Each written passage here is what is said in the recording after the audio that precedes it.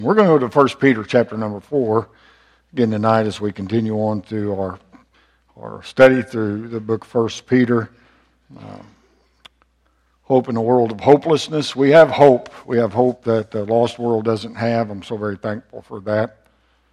And we started in chapter number 4 last Wednesday, and we're going to continue on with some of the same thought, basically the same title. But I believe God has something for us tonight. I truly do believe that God has something for us tonight. And I'm glad that you're tuned in for that. 1 Peter chapter number 4. If you're there at home, if you'd stand for the reading of the Word of God, I appreciate that very much. We're going to begin in verse number 1. We covered verses 1 through 6 last Wednesday. We're going to read on down, but we're going to begin in verse number 1, kind of keep everything in context, remind us where we are. 1 Peter chapter number 4, verse number 1. For as much then as Christ hath suffered for us in the flesh, arm yourselves likewise with the same mind. For he that hath suffered in the flesh hath ceased from sin, that he no longer should live the rest of his time in the flesh to the lust of men, but to the will of God. For the time past of our life may suffice us to have wrought the will of the Gentiles, when we walked in lasciviousness, lust, excess of wine, revelings, banquetings, and abominable idolatries, wherein they think it strange that ye run not with them to the same excess of riot, speaking evil of you, who shall give account to him that is ready to judge the quick and the dead. For this cause was the gospel preached also to them that are dead, that they might be judged according to men in the flesh, but live according to God in the Spirit. But the end of all things is at hand.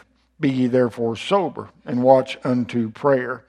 And above all things have fervent charity among yourselves, for charity shall cover the multitude of sins. Use hospitality one to another without grudging. As every man hath received the gift, even so minister the same one to another as good stewards of the manifold grace of God. If any man speak, let him speak as the oracles of God. If any man minister, let him do it as of the ability which God giveth, that God in all things may be glorified through Jesus Christ, to whom be praise and dominion forever and ever. Amen. The series, Hope in a World of Hopelessness, and the title of the message is Making the Best of the Rest of Your Time, Part 2. It just doesn't take me a whole lot of thinking to come up with these titles. I have to put up a lot of time into it that way. We've already prayed. Be seated, and we'll get right on into the message.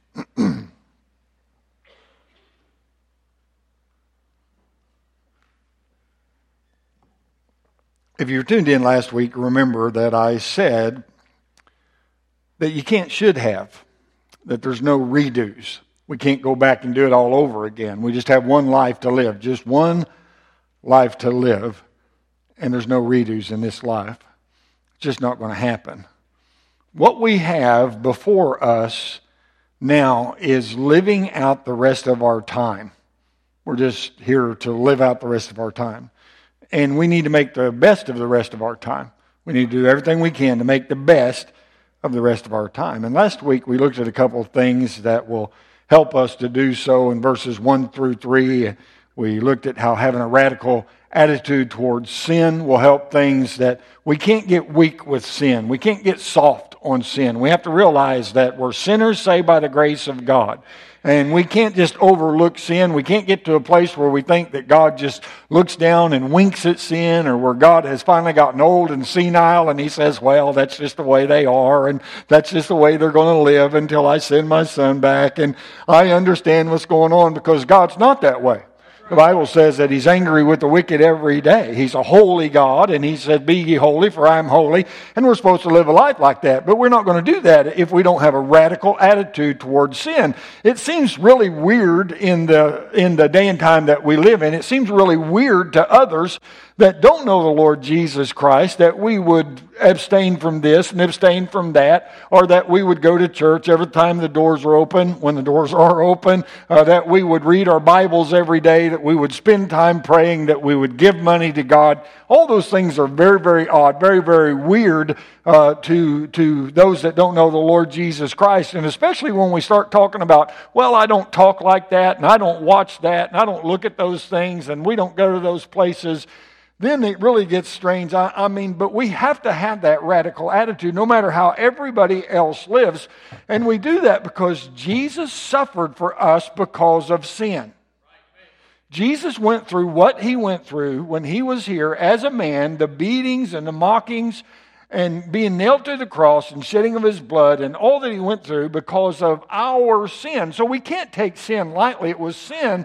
Sin was the reason that he came, that he might die for the sin of mankind. It's the reason that he went through all that he went through, and that should really prompt us to strive to live in the victory over sin that we've already been given as believers. We when we trusted Jesus Christ, we were given victory over sin, and if Jesus Christ died for our sin, it just does not make sense that we'd continue to go ahead and just live in sin, to wallow in sin, act like it's not a big deal whatsoever, when it is a big deal. So we have to have this radical attitude towards sin. And in verses 4 through 6, we looked at how we need to have a long-suffering attitude toward the lost, those that don't know the Lord Jesus Christ, those that don't understand what we do and why we do that. We need to be long-suffering with them. They don't think like we do. In fact, they're not even able to think the way that we do because they've never been born again by the Spirit of God. They don't have the Holy Ghost of God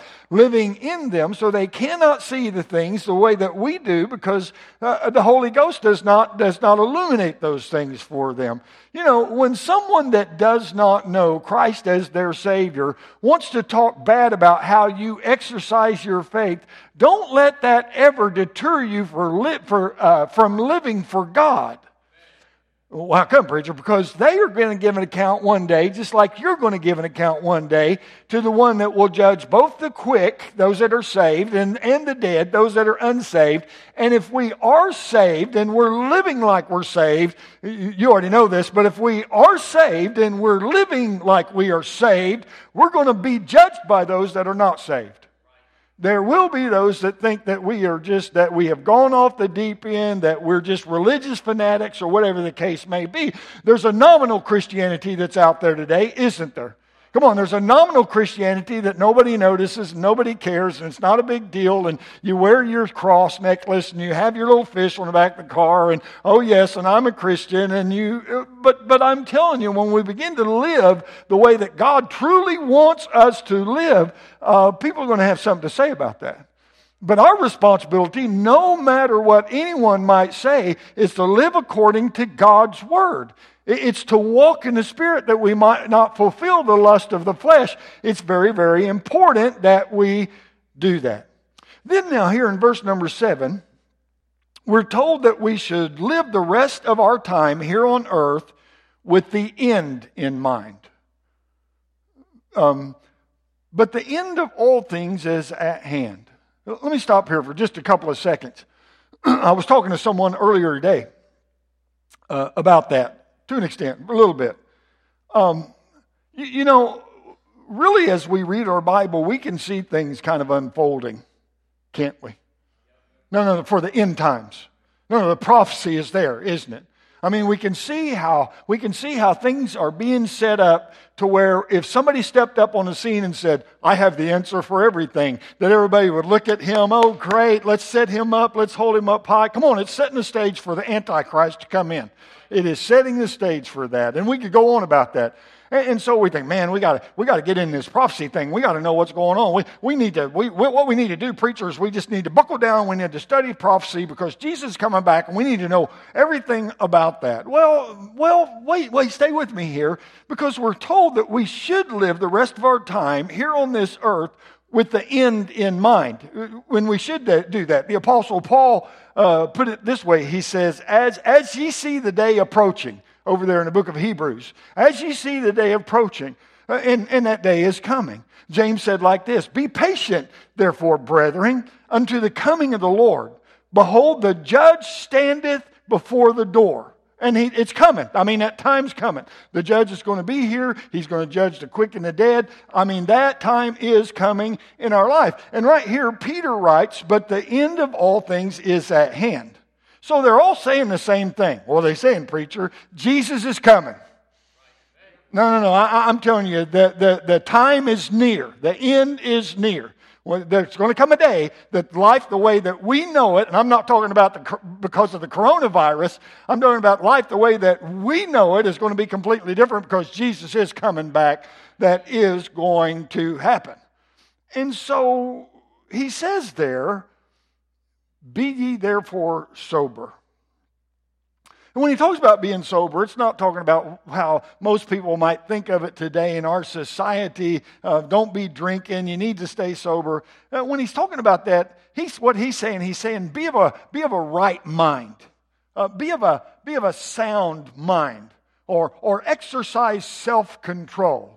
I mean, decide that you're going to do what you should do. Be of the right mind. Don't go crazy about this thing. Don't let things push you over the edge. Man, I'm telling you, preacher, all this stuff about COVID-19, and I'm just scared to death, and I don't know what to do, and maybe Jesus is going to come back. Look, we need to be of a right mind. We need to be of a steady mind. We need to exercise self-control and keep doing what God would have us to do. That's the opposite. The opposite of that being of a sober mind, be ye therefore sober, would be hysteria, and it would be frenzy, and it would be mania. And that's pretty much what's going on right now, isn't it? Come on. If you're watching the news, it just seems like the media just continues to want us to get us more stirred up and more stirred up and more stirred up and more worried and more fearful. But God has not given us the spirit of fear. Amen. And so we need to be sober. We need to be of a right mind. One commentator says that this is speaking against going on the prophecy mania. No, he says that this right here, when he says that, but the end of all things is at hand, be ye therefore sober. So he says that it's speaking against going on a prophecy mania. It's talking about, it's right here, it's talking about everything coming to an end. When everything is over, when everything is done, when everything's complete. When we have reached the end. But we have to be careful, we have to be careful to not go into some kind of frenzy over biblical prophecy. We know it's there, and I love it, but we need to be careful not to go in some kind of frenzy about biblical prophecy and lose focus on now. On now. Make the best of the time that you have now. Make the best of the rest of your time now. And so he says this, pretty much, here's what he says. You need to watch and pray. Watch and pray. Do you remember there in the Garden of Gethsemane before the crucifixion of Christ? What was it that Jesus told Peter? Oh yeah. He said, watch and pray. You need to watch and pray. No, I'm telling you, something big was happening. No, something big was fixing to happen. And Jesus told Peter, he said, watch and pray.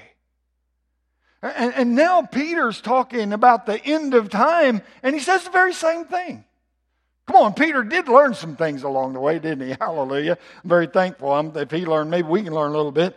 And now Peter is going into some, and now Peter, probably get this. And now Peter is going into some deep dissertation about the end times that will leave us all sitting and pondering for hours about the profundity of it all. No. Wait, nope. What he writes under the inspiration of the Holy Spirit is really very simple and very practical. Preacher, I want to know the deep things of the Bible. I'm not against the deep things of the Bible. I'm thankful for every nugget that God gives me along the way as I read the Bible. And I'm not against this. Stay with me here. I'm not against the deep things of the Bible. No. I'm not against that. But I'm telling you, what he gives us here really is just very simple and very practical. And really and truly, most of the Word of God is just like that. It's very simple, it's very practical. But people don't put it to practice. But I believe we ought to take heed here, and we ought to practice what we are being taught from the Word of God. What he says is simple, it's practical. And in fact, think of it this way. Think of it this way. No, think of it this way. We're sitting with Peter. Think of it this way. We're sitting with Peter, and somebody asks him, "Hey, Peter, since we're where we are right now, and the end is near, and since Jesus is coming soon, how can we make the best of the rest of our time here on earth?" I mean, it's a pretty good question, if I do say so myself. So let's look at what Peter says about all of this. Now look at verse number 8 there. It says, "And above all things, have fervent charity among yourselves, for charity shall cover the multitude of sins." So we know when it's talking about charity there, it's talking about love. I mean, real love. I mean, real love, not Hollywood ooey-gooey feeling, goosebump type love. It's talking about real love, fervent charity among yourselves. Now hold it. Stay with me. He's talking to born-again believers. He's talking to Christians here. Here we are in the middle of the 4th chapter of the book of 1 Peter, and Peter is now speaking on brotherly love for the 3rd time. He speaks about it in chapter number 1, he speaks about it in chapter number 3, and now he's speaking about it in chapter number 4. Brotherly love. And he's talking to us, he's talking to believers, talking to the church. And he's talking about love, and it seems to be number 1. What are we supposed to do? We're in the end times. What are we supposed to do? Have fervent love for one another. He says, "And above all things, have fervent charity among yourselves." Can I tell you, as time gets closer of Jesus coming back, the devil's going to fight harder. And you know where he's going to fight? He's going to fight in the church houses. He is going to fight the people of God. He is going to try to spread disunity every way that he can. He is going to try to make God look bad by using God's people. No, I guarantee you. He said, above all things, while we're waiting for Jesus to come back, first and foremost, we need to be showing fervent love to one another. That's what he tells us right here. Not just in word. "Oh, love you, brother. Love you. Love you, sister. Love you. Love you." No. Not just in word, but in action. Love is a verb. It's not just some feeling. It's an action. We need to be fervently doing what love is according to the Word of God. Well, what is love according to the Word of God? 1 Corinthians chapter 13. We'll not turn over there. Most of you know it. Hopefully some of you have it memorized. What is love? Well, love is long-suffering. That means it doesn't write people off. It means we try to help as much. And love does not envy. That just means we don't resent others or we're not jealous of other people. No. If somebody's being blessed, we rejoice with them. We don't resent because they've been blessed. We rejoice. Well, I wish that. I could use that too. Well, if you had a different attitude, you might even get some of that. It's a very good possibility. But no. Perfect love does not envy, and it does not vaunt itself. Vaunt itself? What's that all about? Well, it doesn't boast. It doesn't brag. It doesn't lift self up. It doesn't promote itself. It does not push itself off on somebody else. Perfect love is not puffed up, thinking too highly of self. Love does not behave itself unseemly, inappropriately, unbecoming. Come on, we're talking about Christians here. Love does not behave itself unseemly, inappropriately, unbecoming of Christ, tasteless, rude, improper. Love doesn't act like that. Somebody say amen right there. It's absolutely the fact, I guarantee you. No. Love seeks not its own. That means love's not selfish. Love's not easily provoked. It doesn't have a hair trigger. No. It's not going to go off on somebody just because they happen to say something that rubbed them the wrong way. No. Love doesn't think evil. Doesn't think evil of one another. Well, I'll tell you how I treat them. I'll tell you what I'm going to do for them. I'll tell you. No. Love doesn't do that. And love bears all things. It takes on all things. And love believes all things that are good and right and proper and righteous. And love has hope in all things of what God has for us. And love endures all things. Love is not quick to throw in the towel. No, love is not prone to quit. No, well, things just aren't going my way. So I'm not going to go to church anymore. And I'm not going to put up with that anymore. And I'm not going to befriend them anymore. And I'm not going to be a part of that anymore because I'm telling you, it just didn't seem to work out the way that I thought it should. Well, that's not love practiced right. I don't mind saying that again, and I would. That is not love practiced right. I mean, come on. Love endures all things. Look, the world needs to see believers loving one another. There's been way too much trouble between believers when God says it should not be that way. It just should not be that way. Come on. A lot of y'all have been around in churches for a long time, and you've seen acts that weren't of love. As we traveled around in evangelism, and we're a lot of different churches, we were in some churches that, well, you didn't see much love, acts of love, whatever the case may be. No. I'm telling you. So we here at Riverside Baptist Church, we ought to be doing our best as the time draws near to love one another the way that God says that we should. Yeah. But love also covers a multitude of sins. That says it in verse number 8. And above all things, have fervent charity, love among yourselves, for charity shall cover the multitude of sins. Oh, what preacher? What are you talking about there? Well, it's not what I'm talking about. It's what God's talking about. But okay. Come on. Where love is not manifest, listen to me, please. Where love is not manifest in such a way that it's talking about here, where we're loving one another, when it's not manifest like that, when it's not practiced like that, well, then there will be a multitude of sins that become manifest. When it's not practiced, there will be strife and hate and jealousy and envy and lust and lying and backbiting and backstabbing and malice and gossip, won't there? Oh yeah, no, when it's not practiced right. But biblical love, when it's practiced in the right way, biblical love, when it's practiced the way that God says, it covers, it dispels, it hides those sins that would be manifest. Because, we're doing things the way that God would have us to do things. And so that way the flesh doesn't take control and God gets honor and glory from all of that. Sure. Come on, do you understand here? It's much more important that you have fervent charity among yourselves than it is for you to have the latest prophecy tidbits. It's more important. I'm not preaching against prophecy. I'm just saying this is much more important than knowing all about the next big prophetic event, which truly is the rapture of the church. Anyway, let's move on. What else do we need to make the best of the rest of our time here on earth? Look at verse number 9. Use hospitality one to another without grudging. So let's put that under the heading of care. Care for one another. Hospitality without grudging.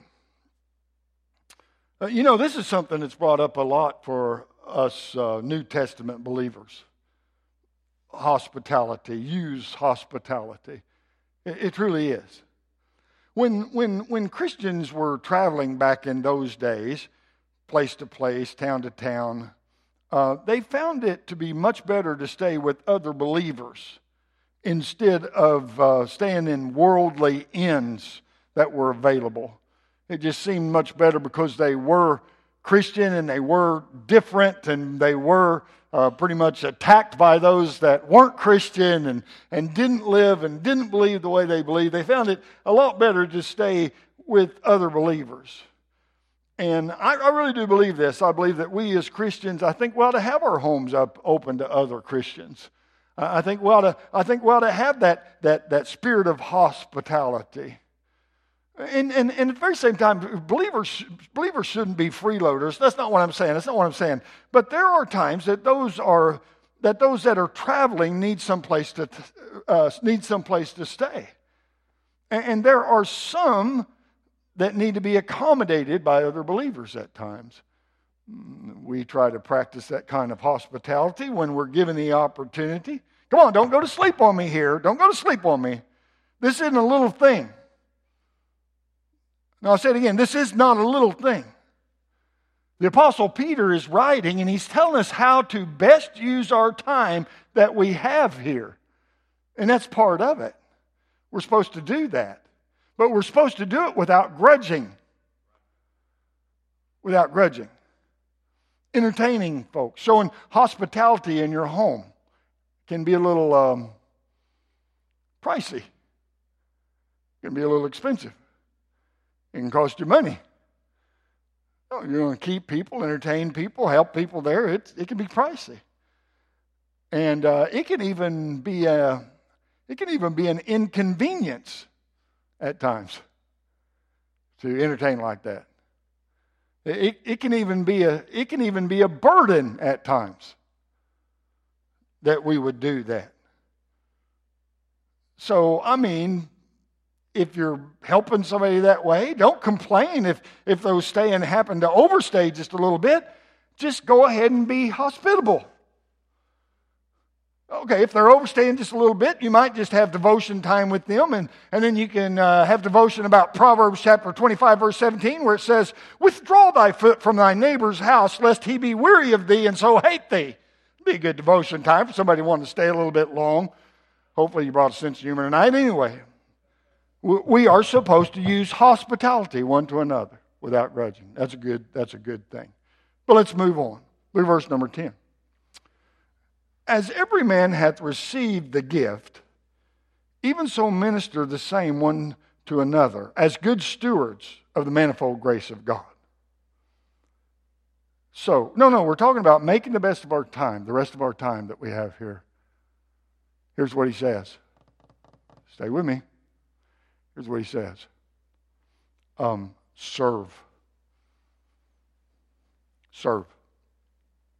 Serve God. Serve. Use your gift as a good steward of God's enabling. Be good stewards of God's grace. As God shows you grace, allow that to enable you to show others grace. Serve people. Serve the Lord. According to the first part of that verse, God enables you. He enables you. We got saved by His grace. The Holy Ghost of God lives in us, and He enables us. Because we have received the gift. And it's a gift that's given to us by the Holy Spirit. And He, the Holy Spirit, enables us to show God's grace to others if we so allow Him to do that. If we allow Him to do that. He enables us to show grace to others. If we allow Him to. I pretty much have the feeling here that if the Holy Spirit of God had the Apostle Peter pin this down this way, that God must expect us to expect us to show His grace to other people, even if it goes against the grain a little bit, that we would minister to others. Because the last part of that verse says, even so minister or serve the same one to another. There are those Christians who very obviously and very visibly serve one another. and serve others. They're there. Then there are some that their service to others just is not obvious. And then there are those that just do not serve anyone. But they're pretty quick to receive service from others. It's all receiving and no giving. The Bible teaches us here to make the best of the rest of our time by serving others, by being in ministry. If someone were to describe you,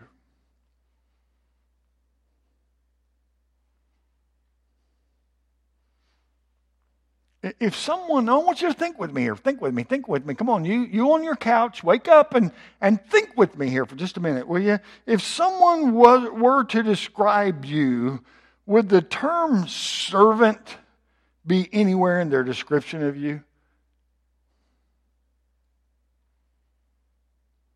Servant?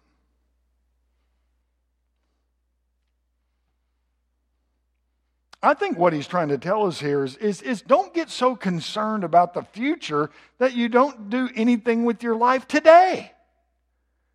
Get busy serving today. Do something for God today. Do something for others today.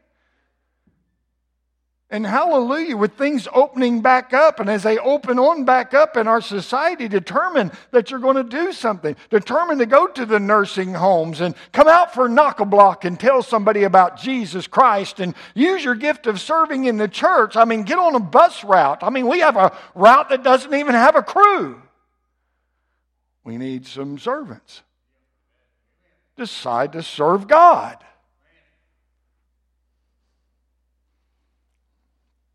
Look at verse 11. Come on, it's the last verse. Get excited about that, will you? Verse 11, it says this: If any man speak, let him speak as the oracles of God. If any man minister, let him do it as of the ability which God giveth, that God in all things may be glorified through Jesus Christ, to whom be praise and dominion forever and ever. Amen. So he says, do this. Make the best of your time. Do this. I used this word. Preach. Preach. Come on, pretty much everybody can preach the gospel to other individuals. Preach. Tell others about Jesus Christ. Help others to understand the Word of God. Be there. Let him speak as of the oracles of God. When we speak on the behalf of God, it should always reflect the truth of God's Word. We're not asked just to give our opinions about things. It should always reflect the truth of God's Word. I am to preach the Word of God. And when I give my opinion, it needs to be declared as my opinion. I try very hard to do that when I'm preaching. If my opinion pops up, I try to let people know this is just my opinion, but I am to preach the Word of God. Absolutely so. Yeah. And we're to preach the whole counsel of God. The whole counsel of God. Thus saith the Lord. Preach the Word. Everything that's in that book. Supposed to do that. Well, preacher, I tell you what, there's churches out there that don't do that. They seem to draw a bigger crowd.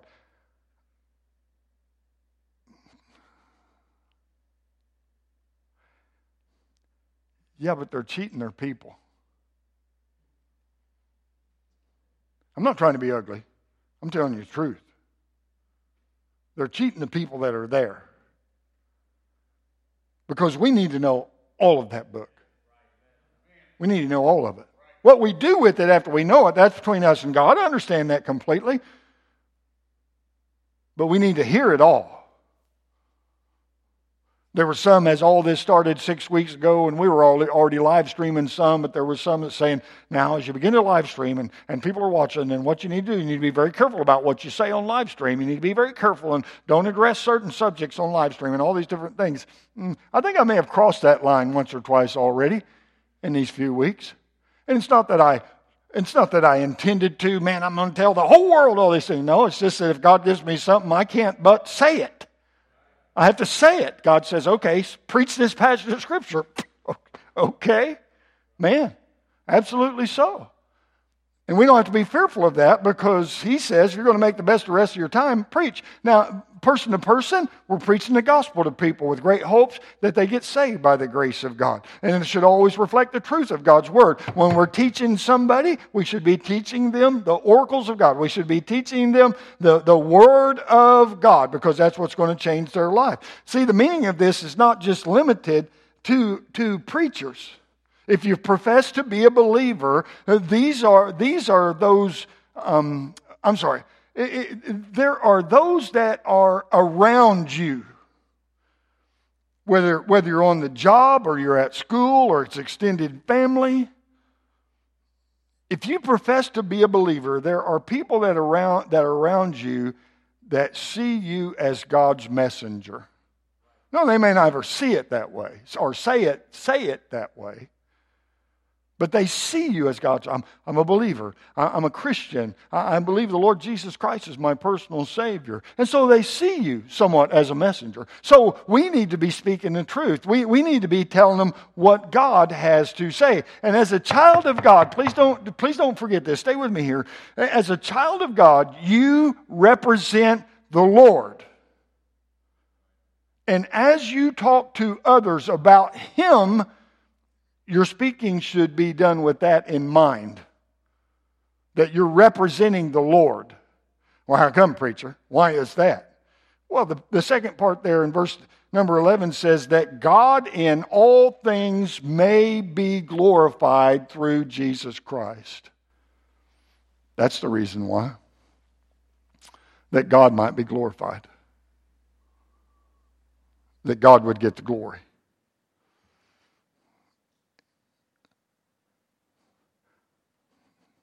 I don't know how many hundreds of times I've said it, but I'll say it again. It's all about Him.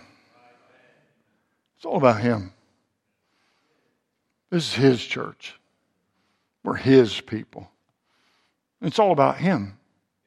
And when it becomes about us, how we want to live, what we want in life, what we want to do, we've just pretty much pushed Him out of the way.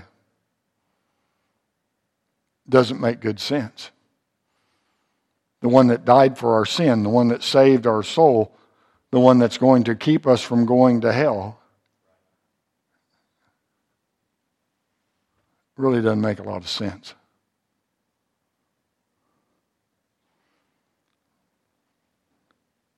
That God in all things may be glorified through Jesus Christ. Making the best of the rest of your time here on earth. It really should include these things so that God might be glorified in all that you do. Look, no, I told you I'm going to quit. But there's a lot of things, and you could go ahead and start writing them down. You probably would be ashamed to. There's a lot of things that you could be doing that do not honor and glorify God. And we do those things, and at times we just act as though, come on, stay with me here. Stay with me. I really am trying to quit here. I'm at the end. When we do things that go against God, when we do those things, we know that it's against God. And we go ahead and do those things. Basically, here's what we're doing. We're acting like there's no God.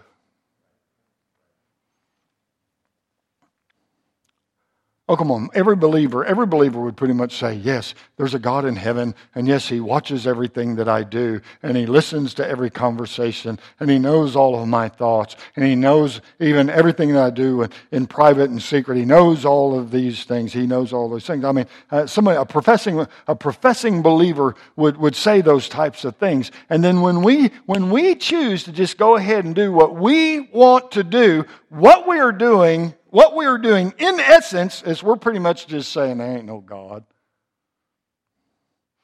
No, it's not that they would just outright say that. There ain't no God, so I'm going to do this. No, I mean they profess that there is a God, but then when they go ahead and do whatever they want to do instead of doing what God would have them to do, pretty much in essence they're just saying, there ain't no God. But there is one, isn't there? And He says that we should be making the best of the rest of the time that we have here on this earth. That God, in all things, may be glorified through Christ Jesus. And I love the last of verse 11. I told you I'm going to quit. To whom be praise and dominion forever and ever. Amen. We're making the best of the rest of our time here on earth, that God in all things might be glorified through Jesus Christ, to whom be praise and dominion forever and ever. Amen. So let me ask you a question, and I'm done. Let me ask you a question. Does your life reflect Jesus Christ?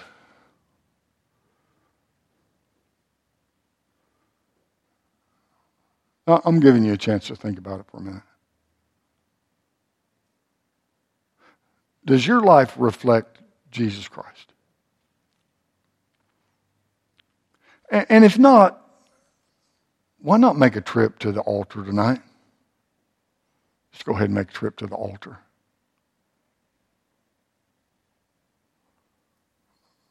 Because God is the one that can help you to get things in order, that the rest of your life might be lived for Him.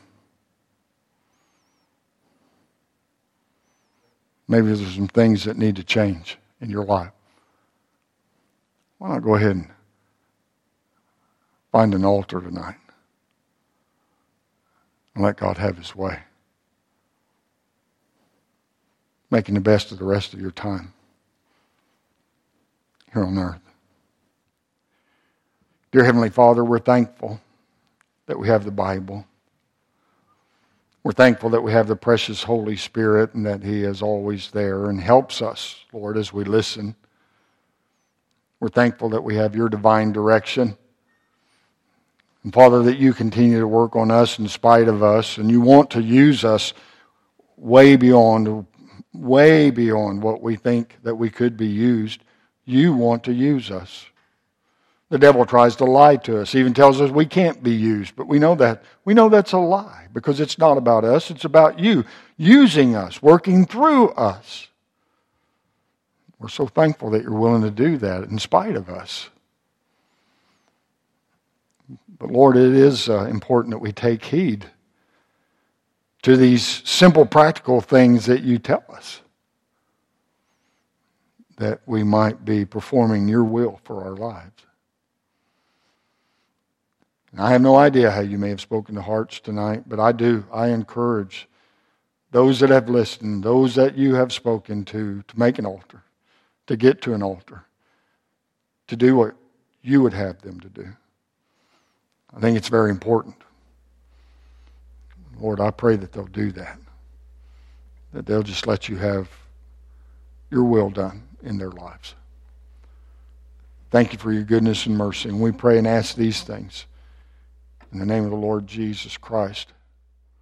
Let's stand to our feet. The altars are open. You need to come. We want you to come. We want you to come. Absolutely so. You need to make an altar there at home. Make an altar at home. You let God have His way. Whatever He wants. So very important.